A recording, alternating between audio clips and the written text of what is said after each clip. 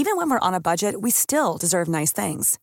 Quince is a place to scoop up stunning high-end goods for 50 to 80% less than similar brands. They have buttery soft cashmere sweaters starting at $50, luxurious Italian leather bags, and so much more. Plus, Quince only works with factories that use safe, ethical, and responsible manufacturing. Get the high-end goods you'll love without the high price tag with Quince. Go to quince.com/style for free shipping and 365-day returns. Ryan Reynolds here from Mint Mobile. With the price of just about everything going up during inflation, we thought we'd bring our prices down. So to help us, we brought in a reverse auctioneer, which is apparently a thing. Mint Mobile Unlimited Premium Wireless. How to get 30, 30, bit to get 30, bit to get 20, 20, 20, bit to get 20, 20, bit to get 15, 15, 15, 15, just $15 a month? Sold! Give it a try at mintmobile.com/switch. $45 up front for 3 months plus taxes and fees. Promo rate for new customers for limited time. Unlimited more than 40 gigabytes per month. Slows full terms at mintmobile.com. Vi är sponsrade av Länsförsäkringar. Det är vi. Jag har ju ett problem i livet, och det är ju att jag rent ekonomiskt är något av en fuck-up. Jag både tjänar för lite pengar och jag gör av med för mycket pengar. Och det finns ingen framförhållning, det finns inget sparande till mig själv, det finns ingen pensionsgrej som har ju så många som lyssnar skulle sätta kaffet i vrångstrupen när de förstår. Ja, de gör det nu. Ja, när de förstår hur illa ställt det faktiskt är. Däremot så har jag lovat mig själv att jag ska inte låta den här ekonomiska fuck-uppigheten, som jag kallar den, föras över på mina barn. This ends now, har jag sagt, och dragit ett streck i marken med kolkrita. Tatuerat in ett streck har jag gjort. Och därför så sparar jag till barnen varje månad. Och vi har ett system, jag och Li, att Li sätter in pengar på ett konto varje månad och jag sätter in pengar på ett annat konto varje månad. Livet är föränderligt, löften bryts, men Länsförsäkringar finns där för alltid och kan hjälpa till, då bland annat med barnspar. Vi tackar Länsförsäkringar för att ni hjälper Nisse och andra att hålla sina löften. Och glöm då inte att Länsförsäkringar kan alltså hjälpa dig med bank, pension och försäkring. Tack så mycket.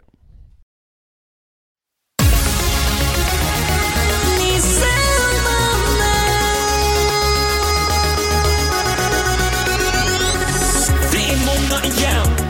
Pappa podden glider fram högt över taken like a raven. It's time to get this party blazing.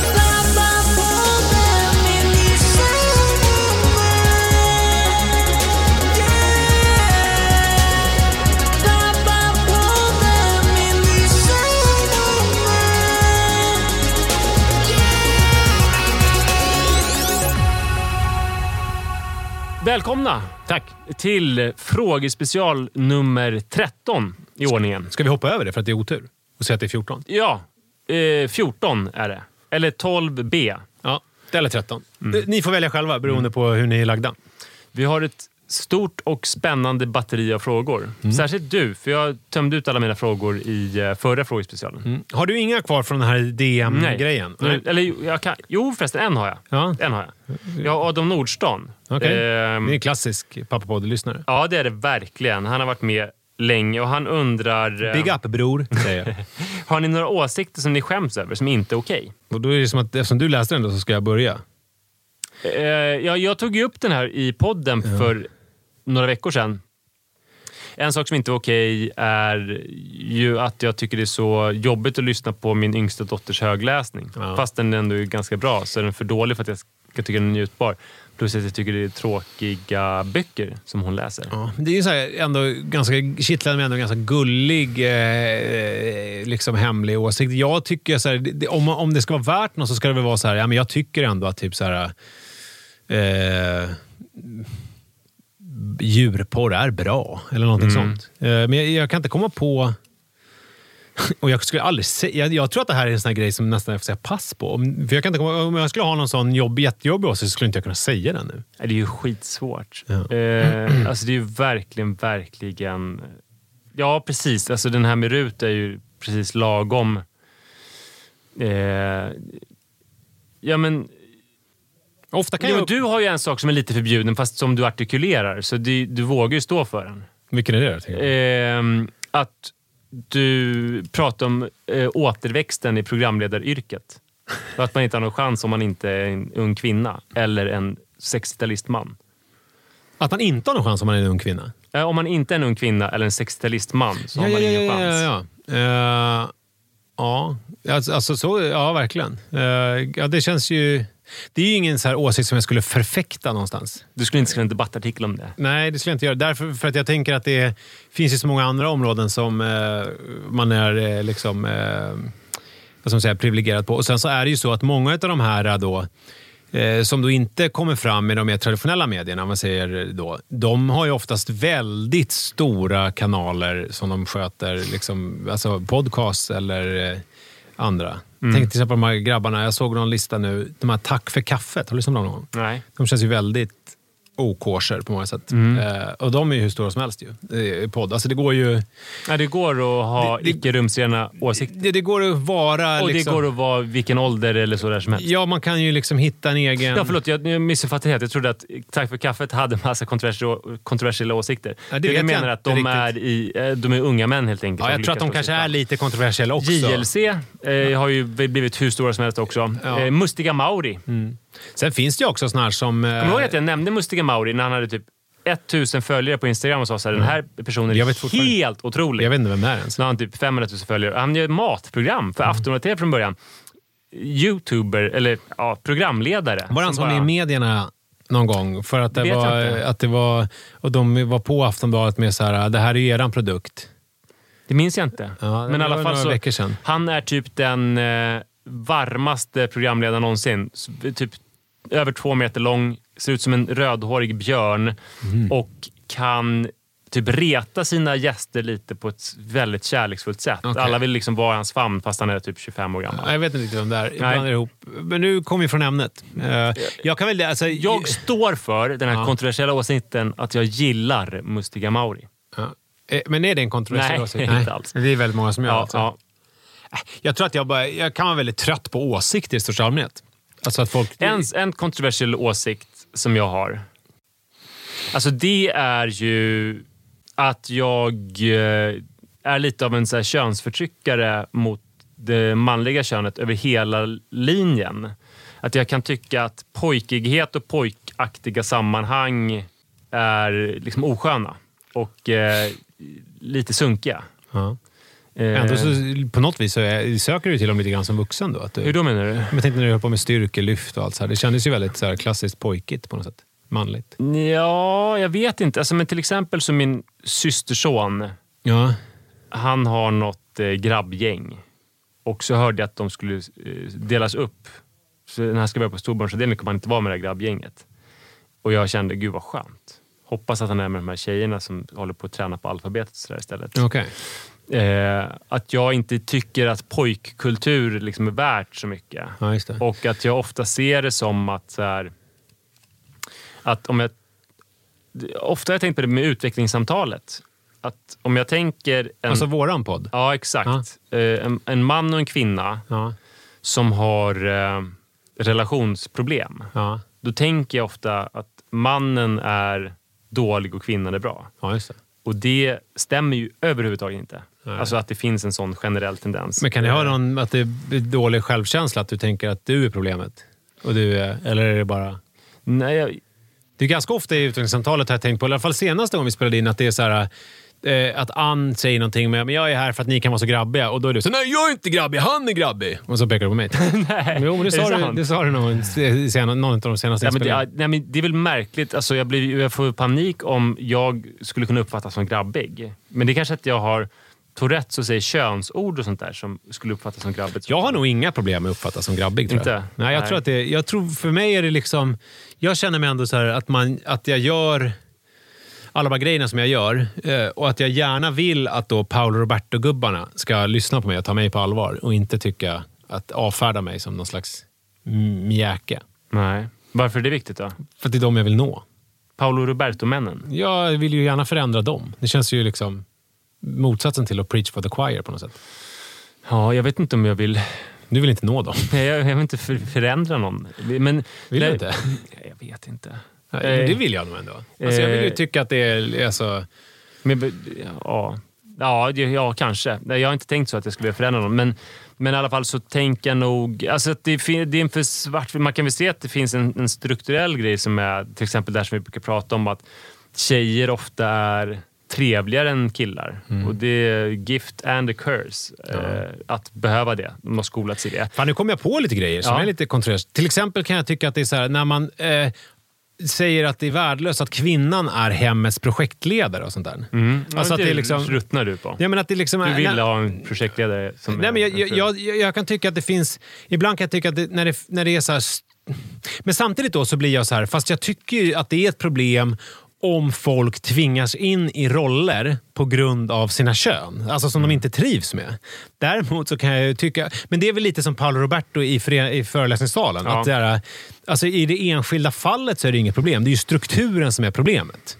Och det är väl det... Men i din familj är det inget problem. Exakt. Att det är exakt så som man brukar prata om med familjens projektledare. Precis. Så, exakt men så. Om det finns någon annan...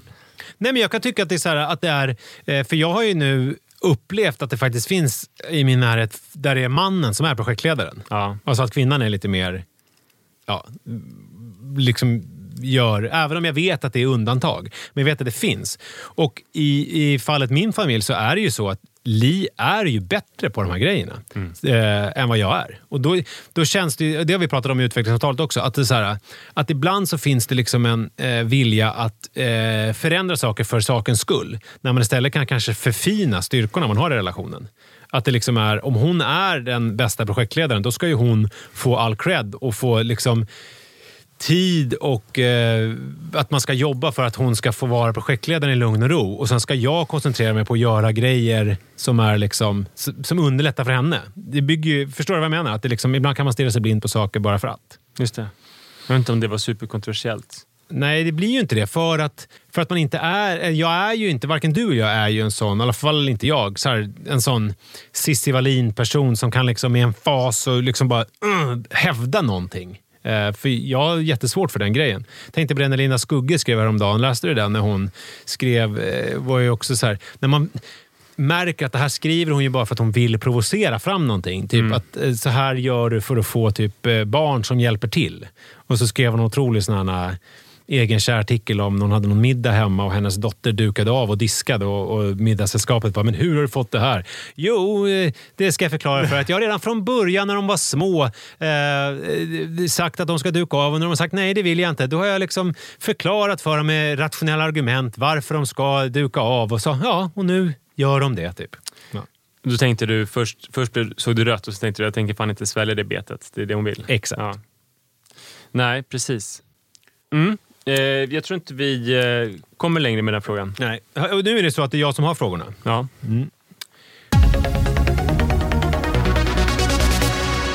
Okej. Hej världens bästa Nisseman. Hur resonerar ni kring när ni och era partners är oense kring saker som gäller barnen? Då tänker jag främst på hur man bemöter barnet. Måste man vara överens om alla delar i ett föräldraskap? Hur gör ni om den ena partnern går in i en strid med barnen där den andra partnern tycker att striden är onödig att ta? Jag tänker till exempel på hur ni gör om barnet inte vill komma till köksbordet när det är dags för mat. Den ena föräldern börjar argumentera med barnet, vilket resulterar i tjafs, medan den andra hellre hade sluppit den striden och låtit barnet slippa komma till bordet. Ska den förälder som tycker striden är onödig gå in i den och stötta sin partner även fast den inte håller med? Det skulle vara sjukt intressant om ni kunde dela med er av era erfarenheter kring detta, då det är någonting som min man och jag funderar mycket kring. Det här är ju en av de största grejerna, tycker jag. I hela... livet. Ja, faktiskt. Jag tycker att det var en intressant fråga för att den belyser någonting som jag lever utan att ha liksom formulerat så mycket kring. Men det är nog ingenting i hela världen som gör Sara så arg som när jag går emot henne och tar något barns parti. Så därför så undviker jag i alla såna här principiella grejer. Alltså jag är inte så principfast. Om till exempel ett barn, vi säger, det här har väl inte hänt, men om ett barn inte kommer till bordet och så säger jag, nu kommer du till bordet Rut, vi ska äta, nu kommer du. Och så säger Sara, ja fast det måste hon verkligen göra det. Då skulle jag inte, alltså då skulle jag gå på Saras linje. Tror jag. Men Nej, för då har hon i och för sig gått emot mig. Ja, men då skulle jag väl bli lite småkränkt bara och bara, ja okej då.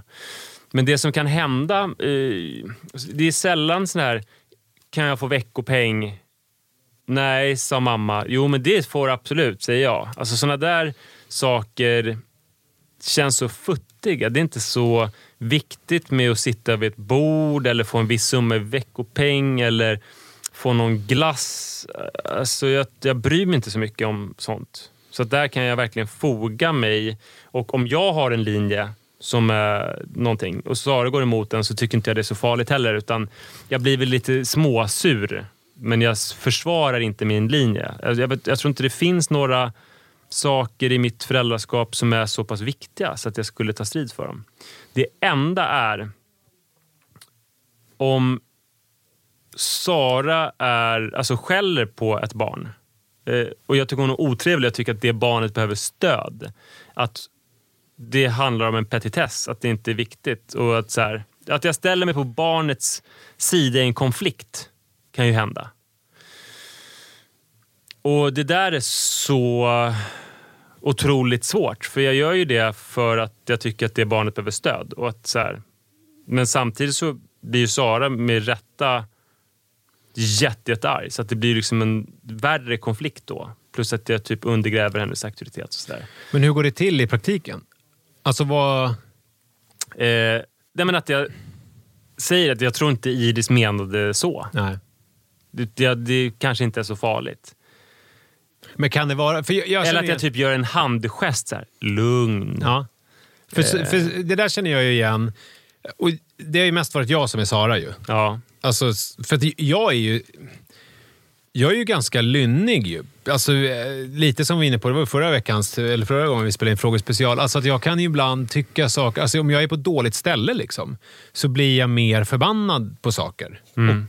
Och är ju så här, är ju en liksom skrikperson lite mer i grunden. Alltså, och kan ju få utbrott på saker som jag kanske i vissa fall, vilket ju är ett ganska dåligt föräldraskap, att man ibland blir jätteförbannad av någonting och ibland bryr man sig inte. Jag tänker till exempel på Mannes när han sitter och låter när han spelar Fortnite. Att ibland så går du in på min radar så jävla mycket, och då kan jag få tokutbrott på bara så här, du måste ha tyst! Och sen ibland så bryr jag mig inte. Alltså liksom typ. Så och där är ju Li ganska bra på att typ hålla sig undan. Däremot så kan ju jag, eftersom Manne kan ju vara väldigt krävande liksom, och Li har ju jättemycket tålamod, men ibland rinner det över för henne. Och då kan jag ju ibland känna att jag liksom så här, men jag tar det här nu. Alltså, och liksom tar undan henne, och för jag känner att nu är hon frustrerad och arg och skriker, fast det är liksom inte det som Manne behöver nu, utan nu är det mer liksom gjuta olja på vågorna och vara mer lugna situationen så att säga.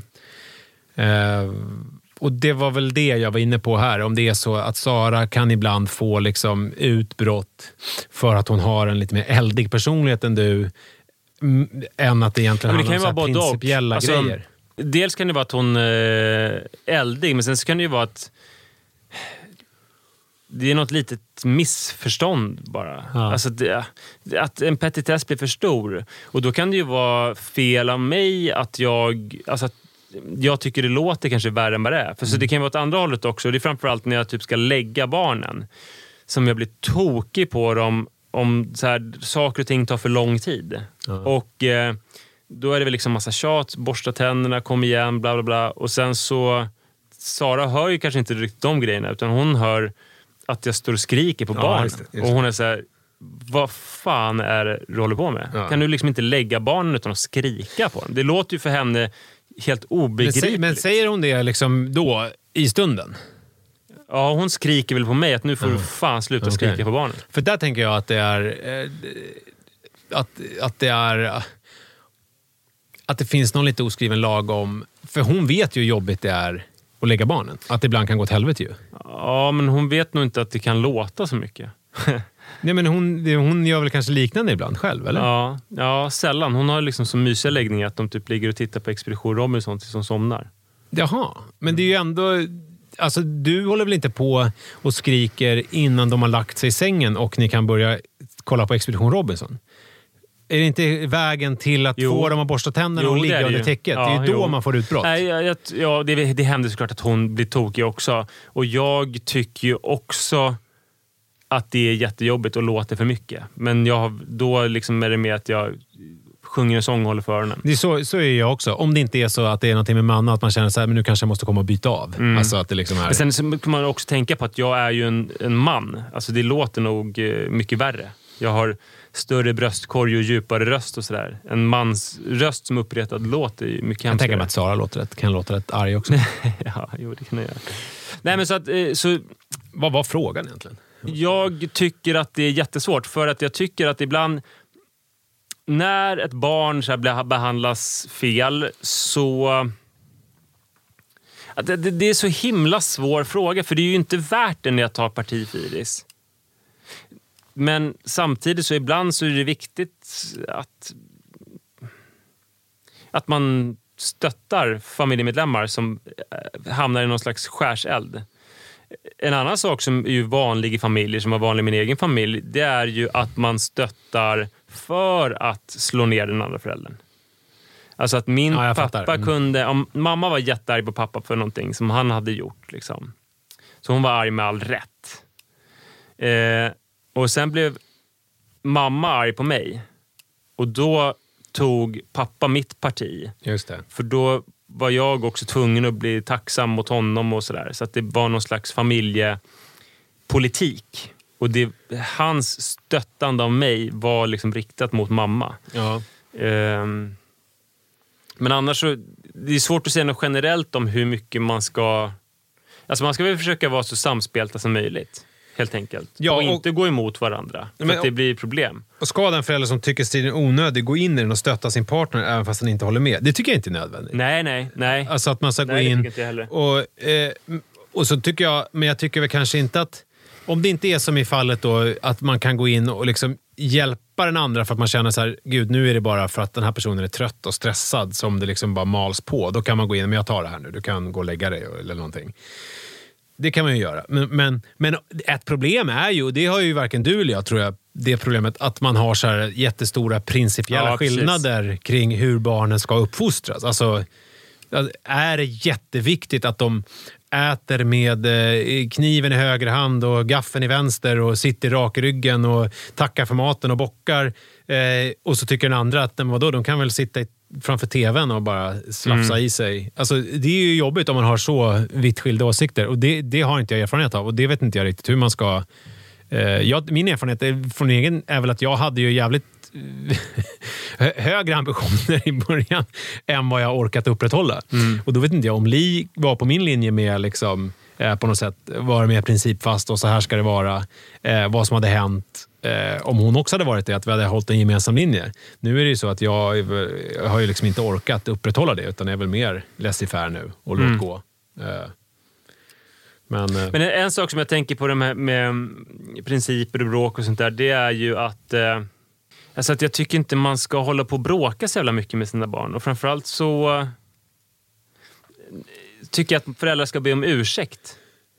Alltså det är väl de gånger som jag har gått in och alltså jag är ju på andra sidan säkert hur mycket som helst. Så då kanske jag skulle behöva att Sara sa till mig, men att man behöver så här, oj, nej men gud, nu hakade jag upp mig på något jättekonstigt, eller jag missuppfattade det, eller förlåt, jag skällde alldeles för hårt. Det där var liksom så här, förlåt. Ja, det tycker jag. Att man ska också våga... när jag skriker på mina barn för att de inte... Det kan man ju göra, men då kan man också säga förlåt för att jag skrek så där. Ja. Det skulle vara otroligt mycket bättre om vi bara liksom fick det att funka lite bättre. Ja. Så jag ska inte skrika så där. Det tycker jag också. Be om ursäkt. Ja. Men sen, ja, det funkar inte jättebra när Sara skriker att jag inte ska skrika. Då blir man ju arg.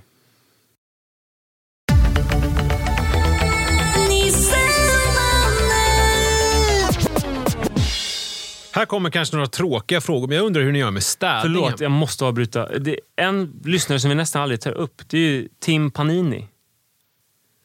Som skrev mycket, han har varit med från början. Han kan göra muscle-ups på ringar. Och håller på med crossfit. Jag skrev mycket om, under den tiden när vi pratade mycket om mitt håravfall, så skrev han mycket. Okej. Och jag följer honom på Instagram och sådär. Men han har inte ställt någon fråga? Nej, men jag bara... Nu är bara nämna honom. Ofta vi så upp klassiska papperslyssnare utan att nämna honom. Okej. Men nu tycker jag Kristoffer Turesson här, han har ju skrivit en fråga. Ja. Till skillnad från Tim Panini. Det är sant. Hej, här kommer några kanske tråkiga frågor, men jag undrar hur ni gör med städning hemma. Jag minns i början av podden Nisses tydliga struktur på detta. Jag battlar själv väldigt mycket med det här och det blir ofta framskjutet och sen kan jag världens ångest utan att fatta varför. Sen städar jag och vips så känns livet gött igen och då förstod jag vad det handlade om. Men det kan vara väldigt svårt att se tydligt när man är mitt i ångesten. Kort och gott, era städrutiner. Ha det gött. Ja, hej. Min senaste städinsikt det är att jag läste den här klassiska Hemmets projektledare säger upp sig. Just det. Nyligen. Och då var det en meningsskiljaktighet som hon hade, Gunilla Bergsten heter hon, som hon hade med sin man var att han tyckte det var okej att inte bädda sängen.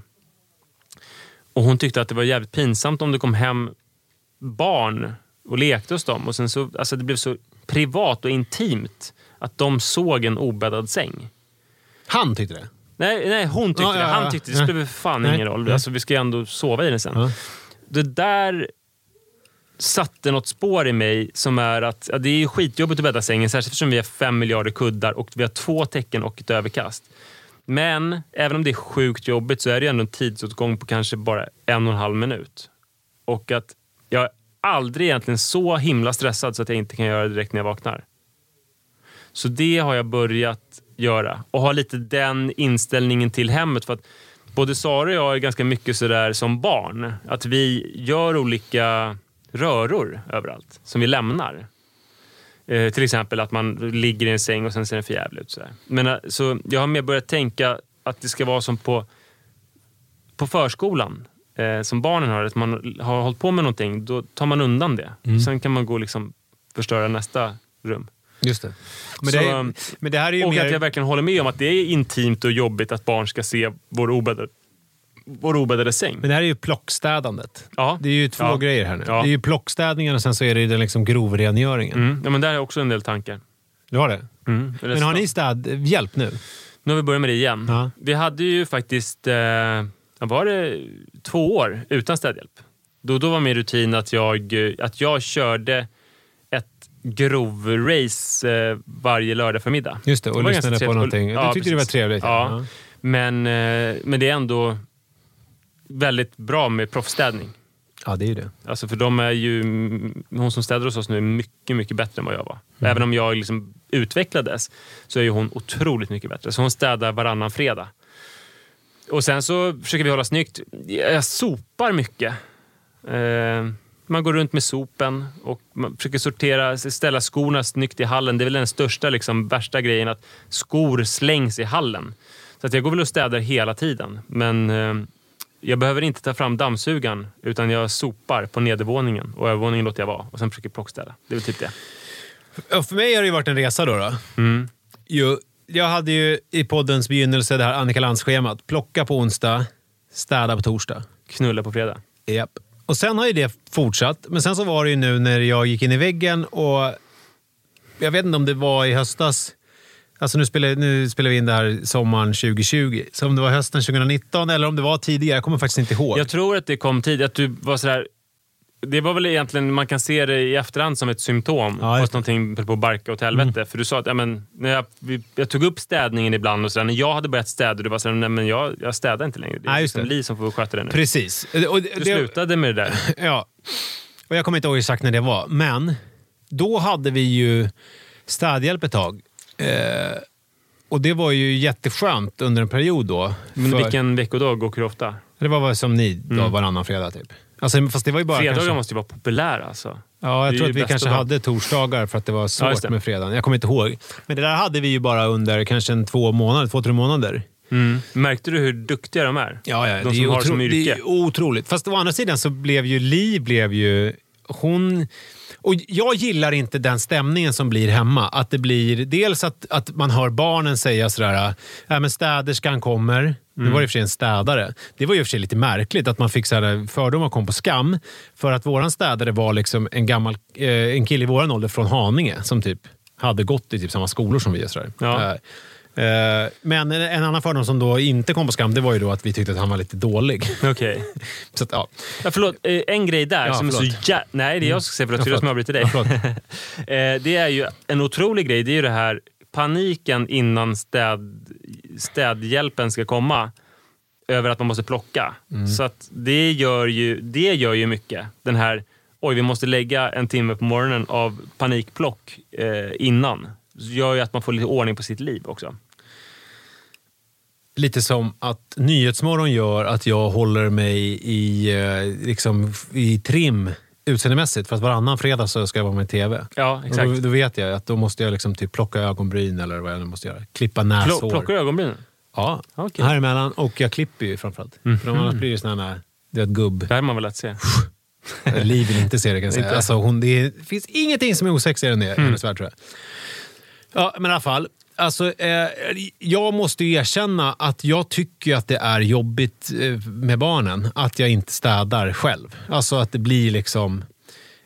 och jag har fattat nu att det här är så pass vanligt så att det går liksom inte, jag kan inte sitta på några höga hästar och sådär med det här. Men jag tyckte att det blev jobbigt att Manne typ så, men måste den jävla städerskan komma, för att han ville komma hem tidigt från skolan, och det blev liksom... Jag tyckte att hela den grejen blev jobbig. Och sen så var det ju också... The record så säger inte mina barn, måste den där jävla städerskan komma? Nej, men jag sa det, jag vänder mig inte mot någon här och så. Men jag tyckte att det kändes... Och sen så var det ju också så här att vi har inte råd med det heller. Alltså det var ju ändå en fast utgift på... massa pengar. Ja, men på pengar varje månad som jag säger, gud, det här kan vi dra in. Men så att nu, det som har hänt nu är att vi har återgått till Annika Lands-schemat. Det vill säga, på onsdagar plockar vi. Och på torsdagar städar vi. Skillnaden mot förr är att då fick jag ju panik om det inte blev så här.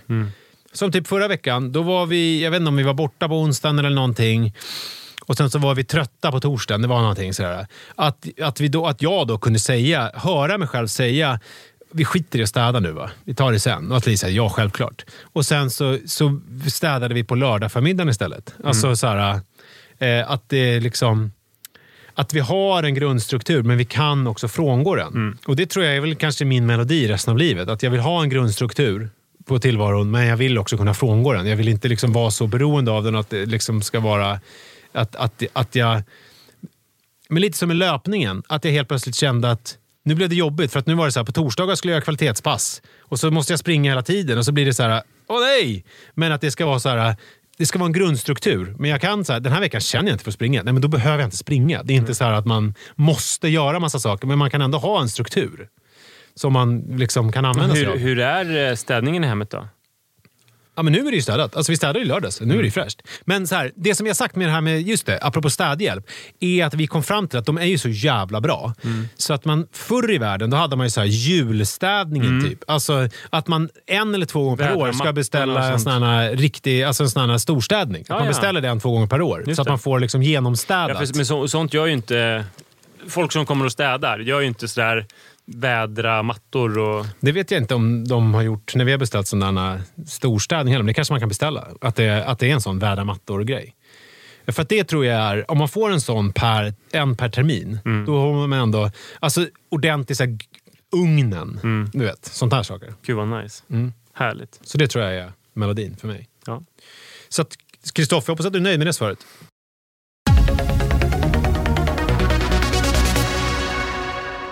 Hej, det här är en fråga främst riktad till Manne.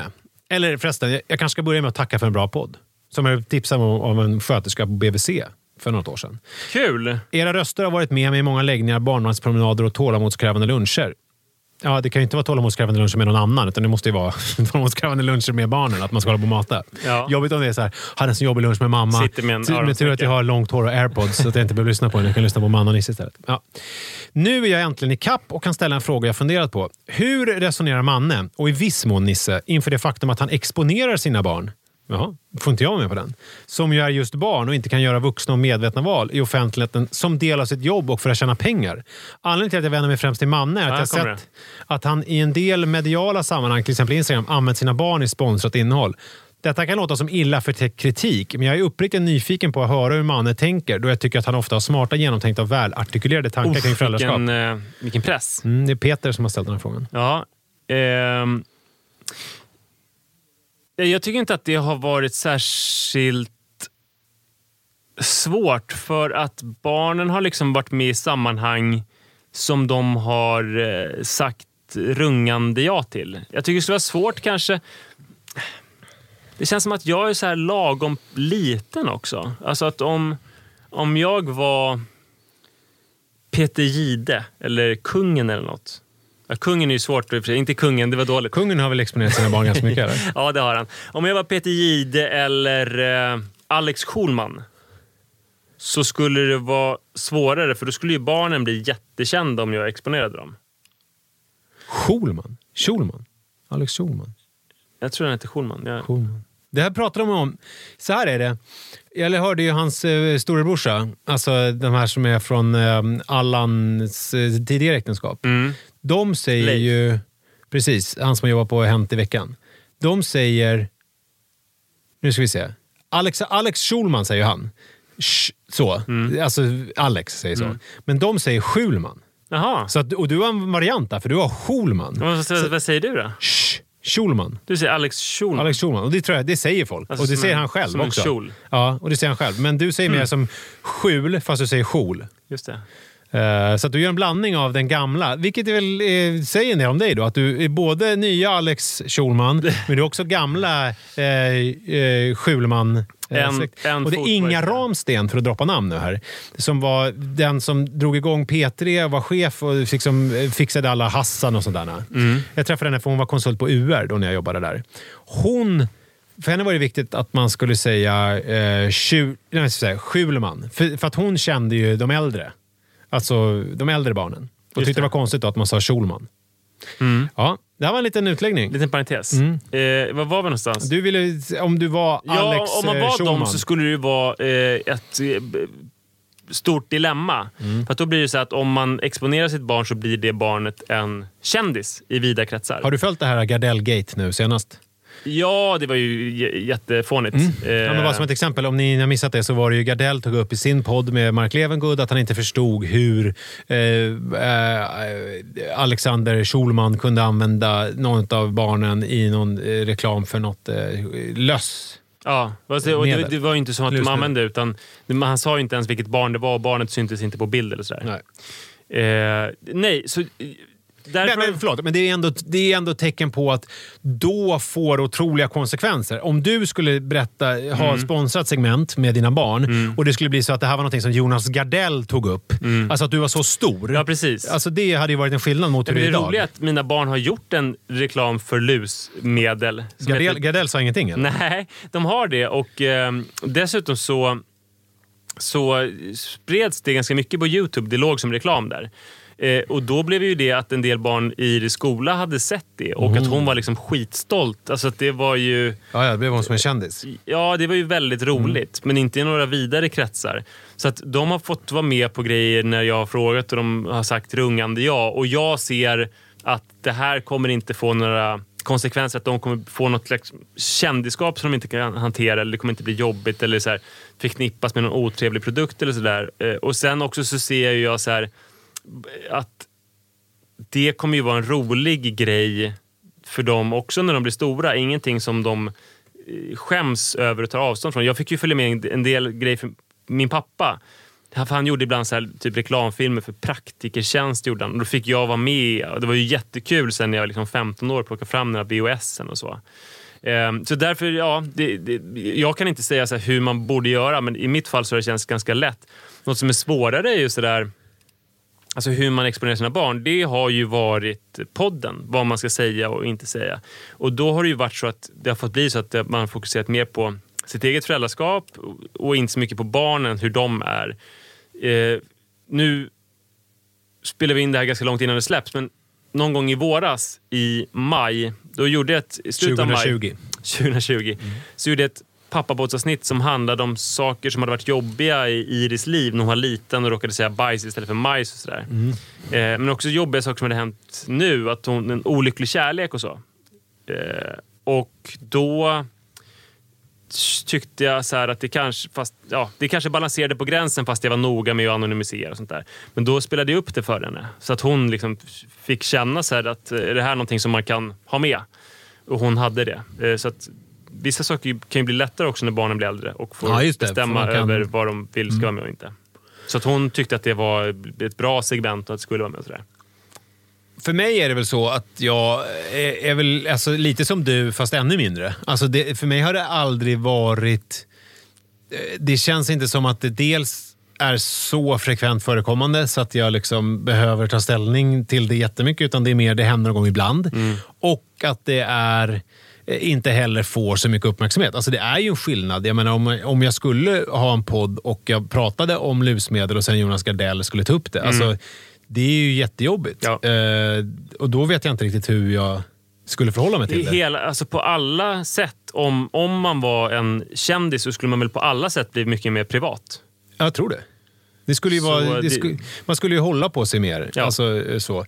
Sen, jag har ju pratat, och det är framförallt med Li, jag har pratat med, inte så mycket med Manne, men det här med ADHD-grejen med honom. Men där har jag känt att jag måste kunna prata om det här, för att dels så är det lite tämligen generiska ADHD-problem. Alltså så att folk som har barn med ADHD kan känna igen sig. Att det är nästan lite grann som ju... när man pratar om så här 3-årstrots och sådär. Alltså att det kan finnas den aspekten av det. Så, men där är ju så här, ja, vad är rätt och vad är fel? Alltså jag vet inte. Faktiskt. Men där har jag känt att det här måste jag ändå kunna prata om. Däremot så, vad som kan vara värre, det är ju att jag gör grejer i sociala medier som kan vara pinsamma för mina barn. Alltså att jag kan prata i podden om mig själv som en tvivelaktig figur. Eller, alltså det kan ju vara värre. Att ens pappa gör bort sig på olika sätt. Ja, som ens kompisar skulle kunna snoka upp eller sådär. Ja. Så det är jag nog mer orolig för. För där vill jag heller inte lägga band på mig för mycket. Nej. Orkar vi en fråga till eller? Nu ska jag hämta barn. Ja, då får vi avbryta här. Så får vi ta vidare. Vi har fler frågor, men vi får avbryta här. Så får det komma... Jag tror det räcker så här. Ja, jag tror det räcker så här också. Tack så jättemycket för att ni lyssnade. Och vi är som vanligt tillbaka på måndag med ett vanligt avsnitt av Pappapodden helt enkelt. Alltid. Ja. Ha det bra. Hej på er. Hej. Hej.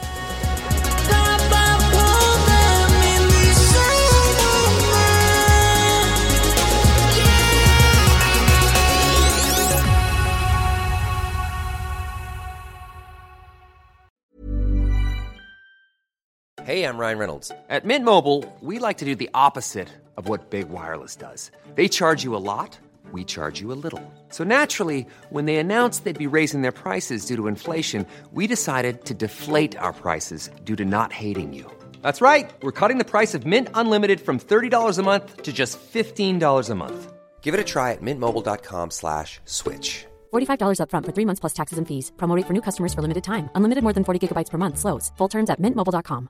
Hi, I'm Daniel, founder of Pretty Litter. Did you know cats tend to hide symptoms of sickness and pain? I learned this the hard way after losing my cat, Gingy. So I created Pretty Litter, a health monitoring litter that helps detect early signs of illness by changing colors, saving you money and potentially your cat's life. Pretty Litter is veterinarian developed, and it's the easiest way to keep tabs on your fur baby's health right at home. Go to prettylitter.com and use code ACAST for 20% off your first order and a free cat toy. Terms and conditions apply. See site for details. Hey, it's Paige DeSorbo from Giggly Squad. High quality fashion without the price tag. Say hello to Quince. I'm snagging high-end essentials like cozy cashmere sweaters, sleek leather jackets, fine jewelry, and so much more. With Quince being 50 to 80% less than similar brands. And they partner with factories that prioritize safe, ethical, and responsible manufacturing. I love that. Luxury quality within reach. Go to quince.com/style to get free shipping and 365-day returns on your next order. Quince.com/style.